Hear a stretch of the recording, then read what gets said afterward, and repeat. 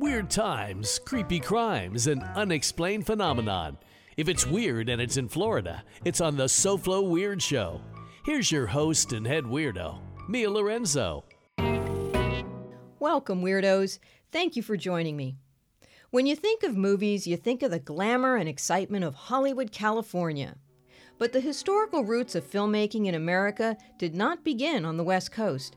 In fact, the industry got its start at the end of the 19th century with the construction of Thomas Edison's Black Maria, the first motion picture studio in West Orange, New Jersey. Film production companies began to establish themselves in New York and Chicago, and when the industry began to expand, movie makers headed south to Florida. Today we're going to discuss the history of Florida in films with Caroline Brader Watts, who's had a long career in the arts, spanning radio, theater, and film. She is the executive director and co-founder of Radio on the Lake Theater. And later we'll talk with Academy Award-winning filmmaker, producer, and director Andrew Hevia, who cut his teeth in the movie-making business right here in South Florida. We begin with Caroline, who explains how Florida made its mark in the history of filmmaking, which includes a few gory details. Actually, Jacksonville was kind of the heart of that. California, yes, it's synonymous with film today, but there are actually a couple of different locations that were sort of vying for that title back in the early part of the 20th century. Around 1911 is really when Jacksonville sort of got on the map as a film town. For obvious reasons, they needed a climate where they could have sunshine all the time, where they didn't have to worry about snow, where they could film outdoors at all times of the year, and that would be not a problem. So Florida made a lot of sense. And there, of course, are still film productions going on even today in the state of Florida, but it somehow missed out on being the capital. But a lot of productions since that time have been made in Florida. It still seems to be a go-to place no matter what. It's a weird place. A lot of weird stuff happens in Florida. Exactly. So it's still attractive to people who want to make interesting stories. Why not make those in Florida? Yeah, absolutely. And I remember, not that long ago, there were tax incentives and all kinds of stuff. And I remember, people who were taking filmmaking classes here. Mm-hmm. There was this real big push to not only were you educated in filmmaking here in Florida, but they were doing all they can to keep you here as a filmmaker. There's so many, I can think even 5 years ago, 6 years, 7 years ago, I remember Miami was the hotbed for telenovelas. That was where a lot of those were being filmed. A lot of work came down here. There was an institute, the name escapes me at the moment, but there was a big institute that they built in West Palm Beach specifically for film. That has closed since that time. Yeah, Florida continues to be a place that people would like to make film. We had that series on Netflix, Bloodline, that was very successful for a period of time. I don't live in Florida anymore, so I'm not around it as much as I used to be, but it sounds to me like that industry, Florida's kind of dropped off the map in terms of filmmaking, but it has a very, very rich history. Yes, absolutely. Now, Florida has also played an integral role in filmmaking in other areas as well, because it was here the first slasher film was created by the man everyone is dubbed as the Goremeister, and that is Herschel Gordon Lewis. Can you tell us a little bit about Herschel Gordon Lewis? Well, I have to tell you first the funny story of how I met him. I actually knew him and knew him fairly well in the last years. He passed away a few years ago, but he was living in Florida. He was living in Fort Lauderdale in the last years of his life. And I was working on a radio show at another public radio station, and the guest was a guy named Herschel Gordon Lewis. And I was engineering the show, and I went, Herschel Gordon Lewis, isn't that a funny coincidence that this man, who was a direct mail marketing entrepreneur, had the same name as a guy who made these really low budget slasher films? But I thought, that certainly couldn't be the same guy, right? Well, turns out it was. It was Herschel Gordon Lewis, the man who made Blood Feast and 10,000 Maniacs and all of these incredibly gory, low budget films that are now really cult films. But he had sort of transitioned into this career as a direct mail marketing guru. So, when I knew him, I don't really know what his life was like when he was making these films. I dare say it wasn't as opulent as it was when he discovered direct mail marketing. But he lived in a beautiful, I remember visiting him. He had a beautiful townhouse on the beach. He lived there with his wife. He was a charming man. I did a little retrospective of him at a local community college, and people turned out and loved his films. I will tell you, Mia, I'm not someone who loves his films. I thought he was a very nice guy and enjoyed knowing him, but his films, I guess the biggest credit you can give to Herschel Gordon Lewis is that he was one of the early independent filmmakers. Yeah. In the early 1960s, that was when the studio system was breaking down, so you could have more of those smaller independent companies. Roger Corman is a really good example of that in Hollywood. But this guy, he was a former literature professor at the time. He was a part-time advertising executive, and that's how he got into direct mail. But he decided that the key to his success was going to be a four-letter word, and that four-letter word was gore. You're all invited to a centennial celebration. What they were celebrating wasn't important, and it sounded like a heap of fun until 2,000 maniacs, crazed for carnage, started bathing an entire town in pulsing human blood.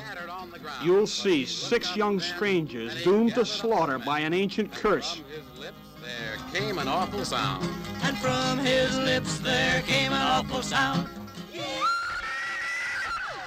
Brutal, evil, ghastly beyond belief. You'll see the most diabolical device ever contrived, designed solely for assassination by a town of madmen, insane with bloodlust. He was the Gore Meister. He made these incredibly low-budget films that, I think you and I can be honest and say, terrible acting. Terrible acting. Yes. People who couldn't really act, but probably could be gotten for these films fairly affordably. And just showing every aspect of, cutting off limbs and tearing out tongues and brains splattered on the floor. Yeah. Oh, gosh. I watched that and I was like, oh, my God. Yeah. Bad lighting, bad makeup, bad acting. But part of you was fascinated. I mean, for somebody, if you think about the 60s now, I think we're kind of numb to some things, but that just was not heard of back then. Yeah. You didn't see the actual act of like brains seeping through your fingers and the sheer amount of blood that was, shown in this kind of film. So I could see where it would be fascinating on one end, but just like, oh my God, are you kidding me on another end? Again, not only was the studio system breaking down, but the censorship was going away as well. So you could actually exhibit films that had nudity or films that had swear words or films that had gore in them. And that just kept building and building, obviously, as the 60s went on. The young lady who starred in Blood Feast and 2000 Maniacs was an actress, and I use the term loosely, named Connie Mason. Connie was a Playboy model, a Playboy playmate.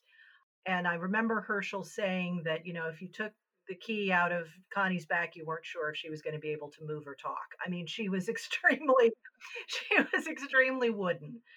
Acting was not one of her talents. She always kind of had her arms up like she was cold. I mean, she never really knew her lines. She just wasn't born for acting. She's a pretty model. And that was kind of the caliber of people that were in Herschel's films.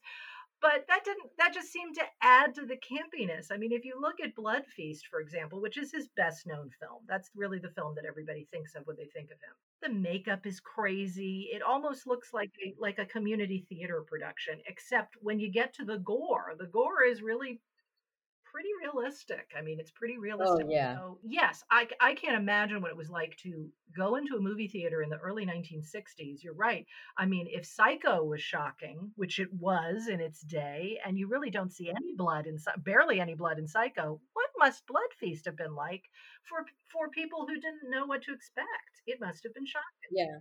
Ladies and gentlemen, you're about to witness some scenes from the next attraction to play this theater. This picture, truly one of the most unusual ever filmed, contains scenes which under no circumstances should be viewed by anyone with a heart condition or anyone who is easily upset. We urgently recommend that if you are such a person or the parent of a young or impressionable child now in attendance, that you and the child leave the auditorium for the next 90 seconds. I read somewhere that Psycho actually was sort of the inspiration behind Blood Feast, because wasn't he kind of like disappointed that you saw the beginning of what was, to be like a stabbing scene, and then you only saw the after part. You never saw anything in between. Yeah, that's funny to me because actually, Psycho showed the first flushing toilet. It showed a lot of things that had not been seen in film. And you do see, in that scene, you do see the knife going across the woman's body and so on and so forth. But yes, it's even at that point, it was still not gory. It was still not explicit. Right. I also caught an interview with him, or I saw an interview where he explained that he had to go to some lab to create that much blood. I mean, now, you think of the Halloween store or whatever, and you go there and there's fake blood. Right. Of course, not by the bucket loads, but there's fake blood. So they had to go and actually create something that looked like blood by the masses. And he said that it was very hard to clean off. Mm-hmm. So what they had to do was shoot all these bloody scenes last because they couldn't get it out of their hair, out of their skin. Right. It was terrible. Right. Probably even toxic. Who knows? You know what I mean? Yeah.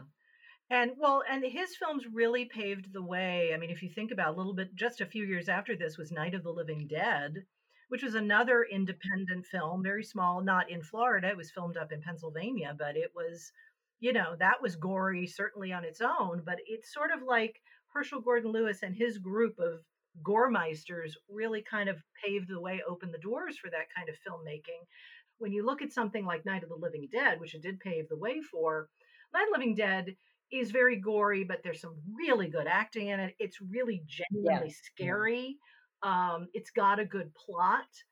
Herschel sort of made all of that possible. And, you do have to tip your hat to these guys who were really our first independent filmmakers. I mean, they were doing this all on their own with no studio help, and made a lot of future films, better films, possible with the work that they did.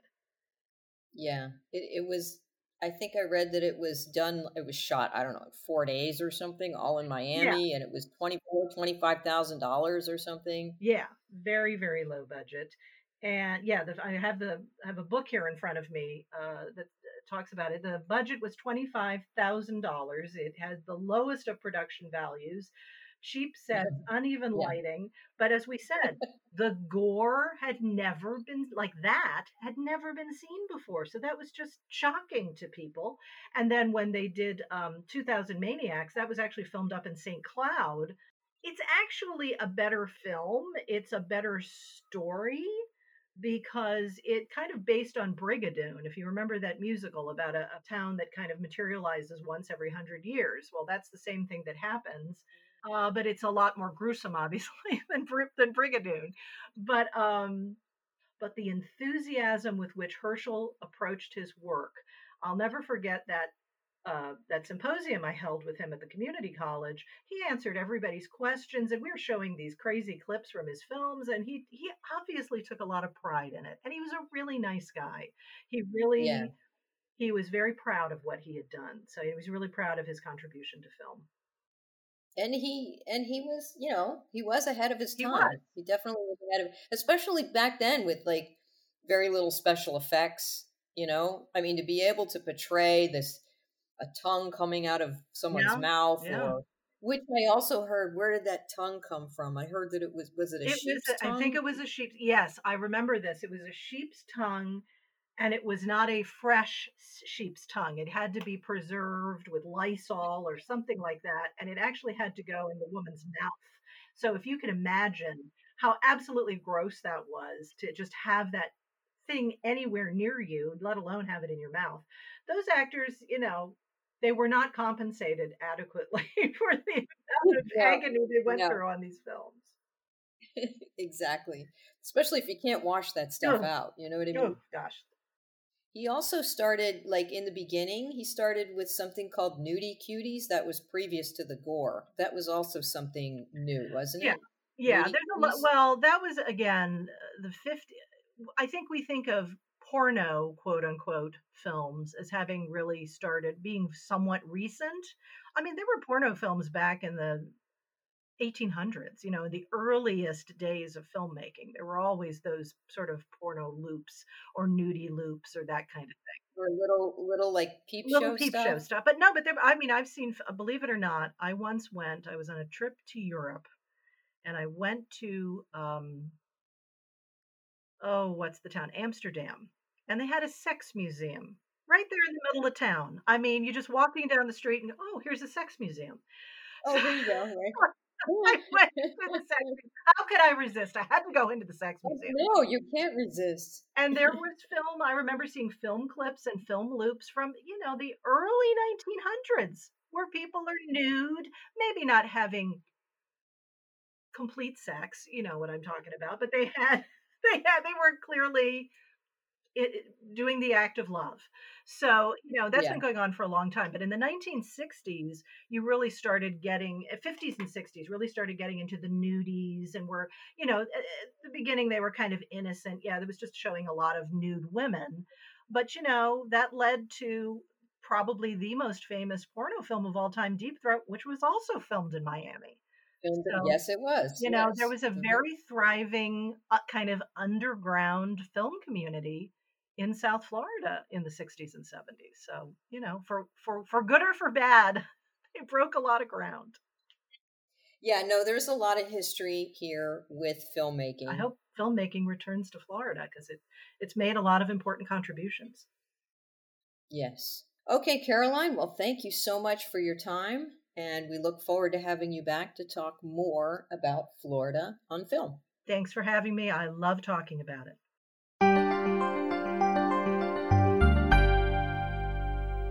That was Caroline Brader Watts talking about Florida's movie-making history and the master of gore, Herschell Gordon Lewis. From cult classics to box office hits, next we talk with an award-winning filmmaker with Miami roots.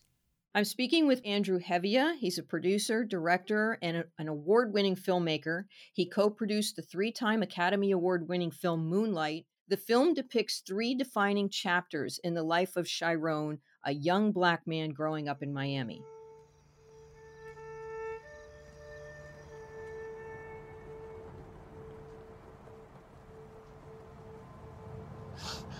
What you looking at me like that for? What, man? Come on, you just drove down here? Yeah.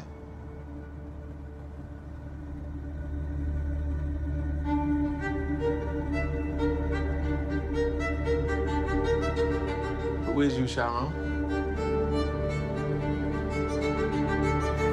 For a long time, try not to remember.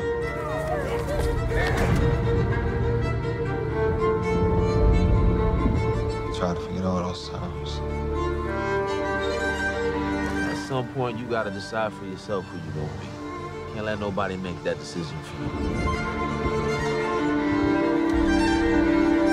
You gonna tell him why the other boys kick his ass all the time? What's wrong? I'm good. No, I done seen good. And you ain't it. Remember the last time I saw you?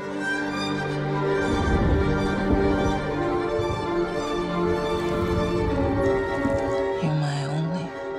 I'm your only. No. You gonna listen. To who, Ma? Huh? To you?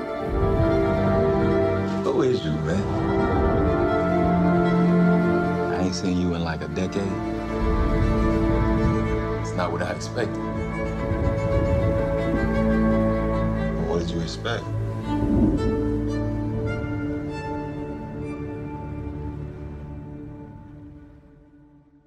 This film is so artistic, very unconventional, from the use of the classical music to the lighting, the moving camera shots, and the wonderfully talented cast. It was really refreshing to see something out of the norm of, your traditional storytelling.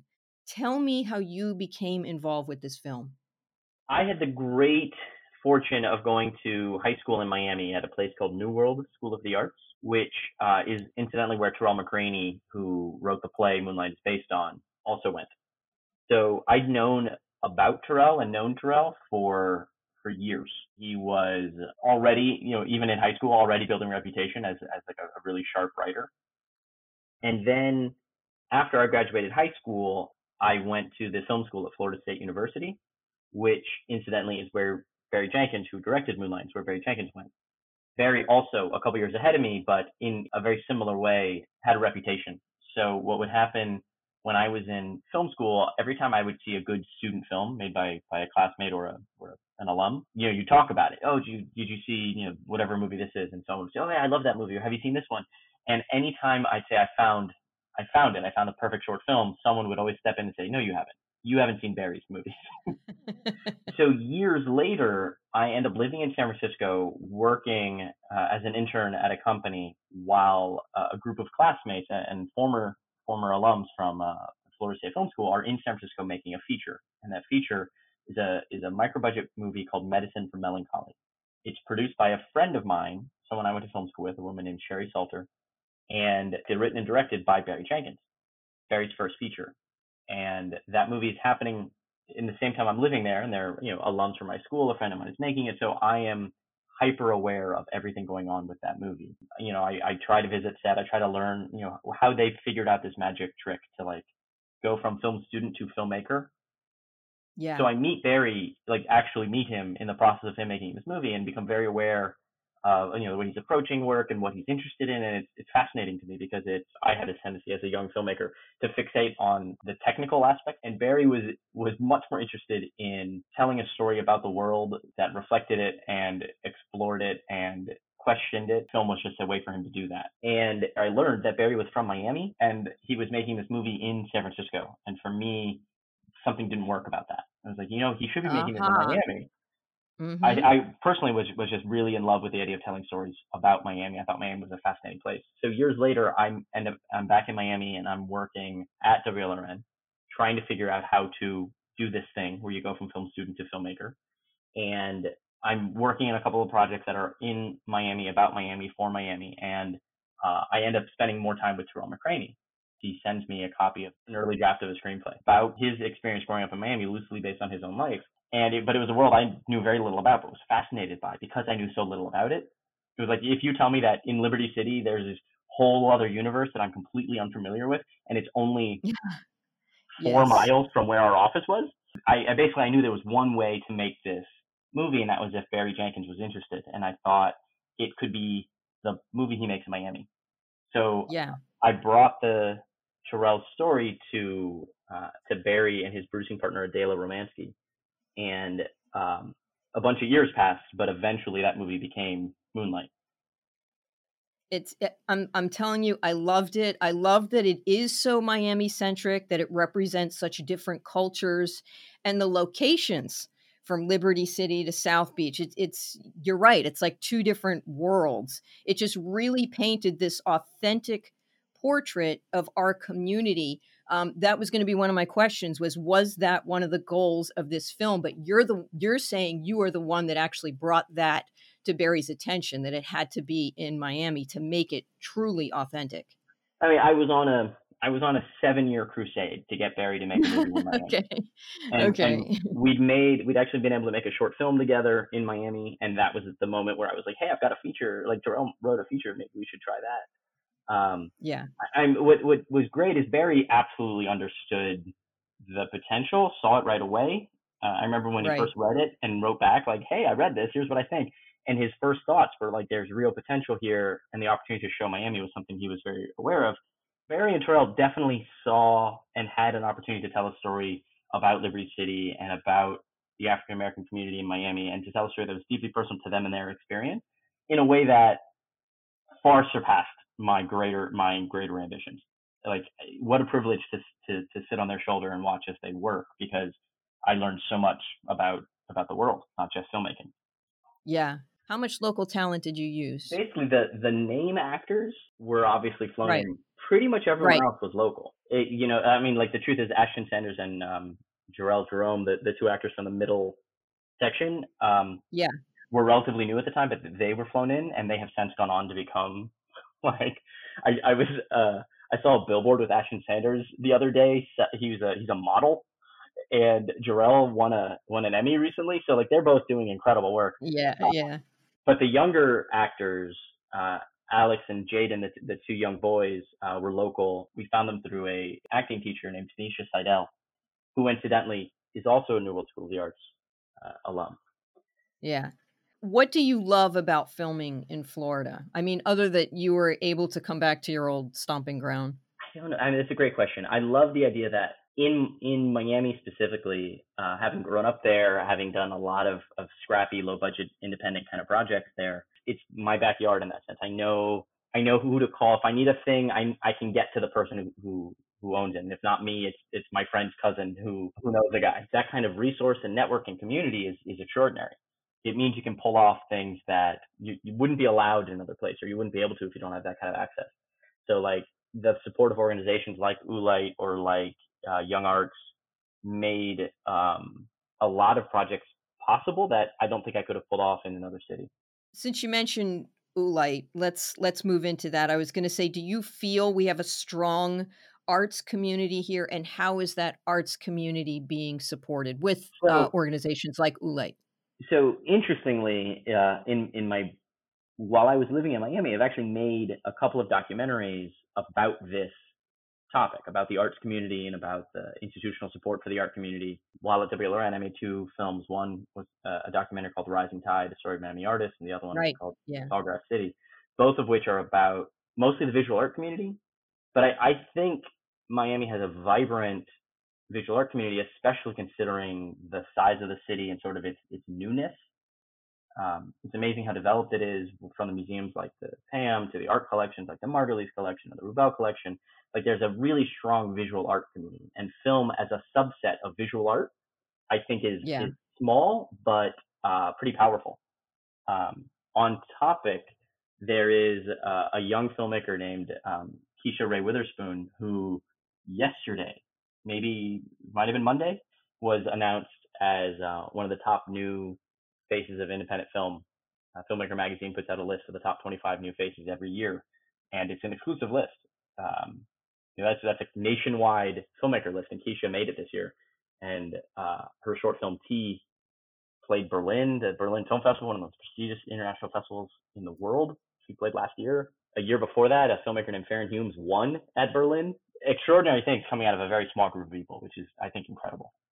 You feel that you got a good foundation, but now you are in LA. So tell us what you're working on in LA. After the Moonlight experience, a lot of interesting opportunities came up that I owe to that movie, absolutely.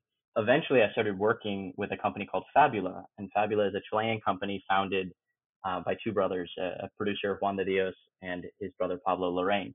After 15 years of success in Latin America, they decided to open an American office. I'm currently running the LA office. We focus on Latin American things that definitely harken back to my Miami experience, a very bilingual company, and our projects tend to focus with that sort of sensibility. So now I'm an executive producer of the company, and I'm overseeing a bunch of film and TV projects that, given our current state of the world, we're focusing more on development than production. But it's an awesome opportunity to not only learn the gears of Hollywood, the larger system at play, but also to influence it and help make choices that put interesting projects out there in the world. Do you feel that people who go to school here, they don't necessarily stay here? They wind up all going to LA? Like, I wonder why. Okay. Well, what's funny is one of the reasons I was in Miami in order to connect those dots was because I kind of stubbornly refused to go right to LA. I graduated film school, and everyone I know moved to LA or New York. And I did not think I had anything to offer that city as a filmmaker with dreams. Just a film student who had an idea of making movies but hadn't done anything. So I felt like I'm just going to go and be pushed around by the tides. I'll need to make money, so I'll have to get a job.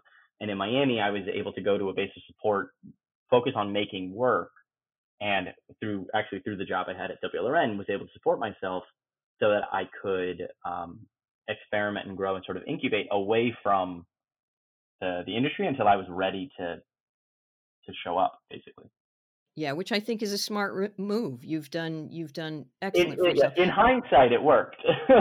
Exactly. That was a good 15-year period where you start to wonder, like, good life choices. And then the Hail Mary landed. So clearly it was the right throw. You keep mentioning WLRN, but for those that don't really know that much about me, except for that I'm this self-proclaimed weirdo on this podcast, my roots are in public television at WLRN, which is actually where we met. And Andrew, when I met you, I thought you were like all of 15, but you were very bright, and you brought some wonderful stuff to the table, and it was just a great time back then. I can't really remember in my mind what we physically worked on together. Can you? Martin Luther King documentary. Oh, that one. Yes. Footprints Through Florida. Yeah, that was distributed statewide. So we did a bunch of segments. Yeah. It's definitely a good place to work because you can do so many things. You could, you were hired as an editor, but you were able to make these films and then bring them to the table. You can get your hands into a bunch of different areas of television without being tied down to one Right. task or one thing. Where can somebody go to get information on some of the projects you're working on? So I actually have a website. It's my name. It's andrewhevia.com. If you want to know about the company projects, I think the biggest news right now is that my boss, Pablo, is directing a film with Kristen Stewart about Princess Diana. Pretty exciting project that we'll start filming in the new year. Everybody's fascinated with the royal family. Yeah, and I think we have a really interesting way into that story, so it's not gonna be the expected one. But yeah, I mean, I don't know. I mean, follow me on Twitter. My name at Twitter. You'll find the state of the world from my weird little point of view on it. Okay, Andrew. Well, thank you so much. Thank you so much for joining us on the SoFlo Weird Show, and good luck to you. And anything new that you have, please bring it back to us. We'll do an update. When are you coming back to Florida? Ooh, I've been trying to go back since before the world ended, and now I don't know. Okay. Well, definitely give us a call when you get here. Absolutely. It was wonderful to talk to you. All right. Thank you. All right. Take care. That was filmmaker, producer, and director Andrew Hevia. If you'd like to know more about Andrew's latest projects, we'll have links to his website at sofloweird.com. Next, we feature a brief history of entertainment in Seminole County, Florida, which is presented in Charlie Carlson's book, Showbiz.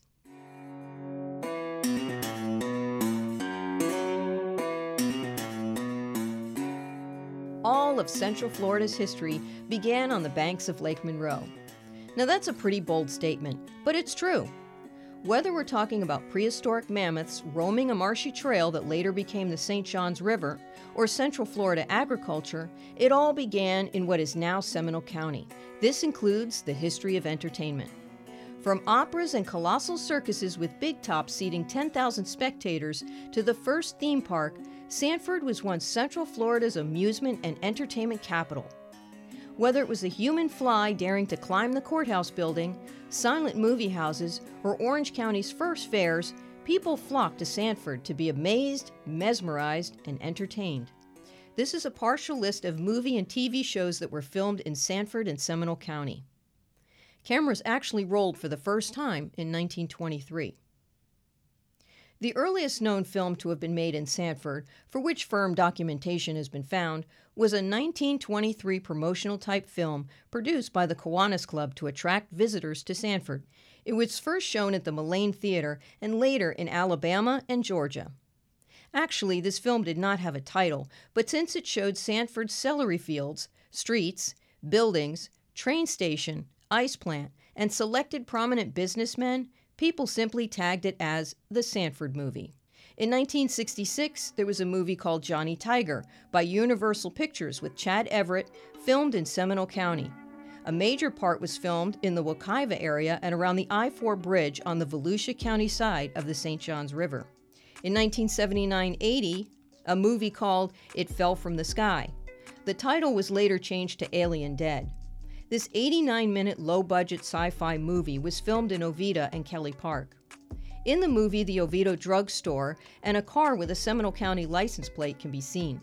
Many locals were used in this production, including Sanford's own American Bluegrass Express, appearing as a country band in the movie. It has been shown on television and with dubbed-in sound for foreign markets. In 1989 to 1992, the TV show The Adventures of Superboy. Sanford was portrayed as Smallville, USA in 7 episodes. In 1990, the movie Days of Thunder by Paramount Pictures. In 1991, My Girl by Columbia Pictures with Dan Aykroyd, Jamie Lee Curtis, and Macaulay Culkin. Sanford is portrayed in the movie as a Pennsylvania town.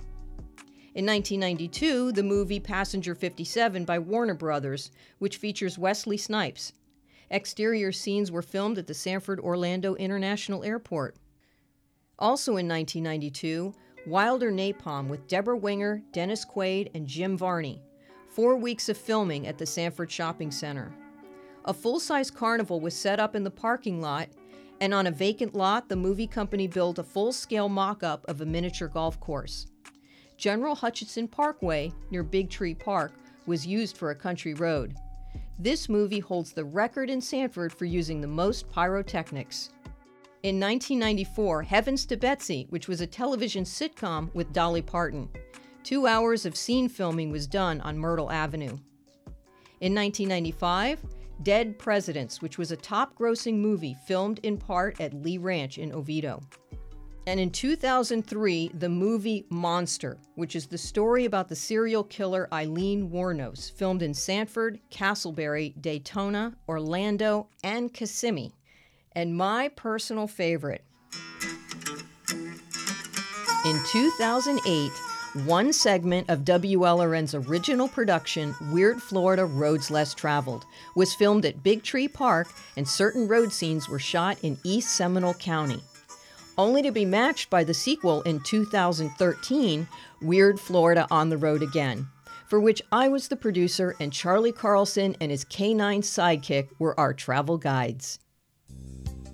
Know of a weird place or have a weird tale to tell? Go to SoFloWeird.com. If you want more strange Florida stories, be sure to subscribe to this podcast and visit us on Facebook and Instagram. I'm Mia Lorenzo. Thank you for listening to the SoFlo Weird Show. Special thanks goes to our weird announcer, Joe Johnson, and Michelle McArdle for promotion and production assistance. This has been a Sideshow Charlie production inspired by Florida's master of the weird, Charlie Carlson. Stay weird, everybody. Okay, that's a wrap.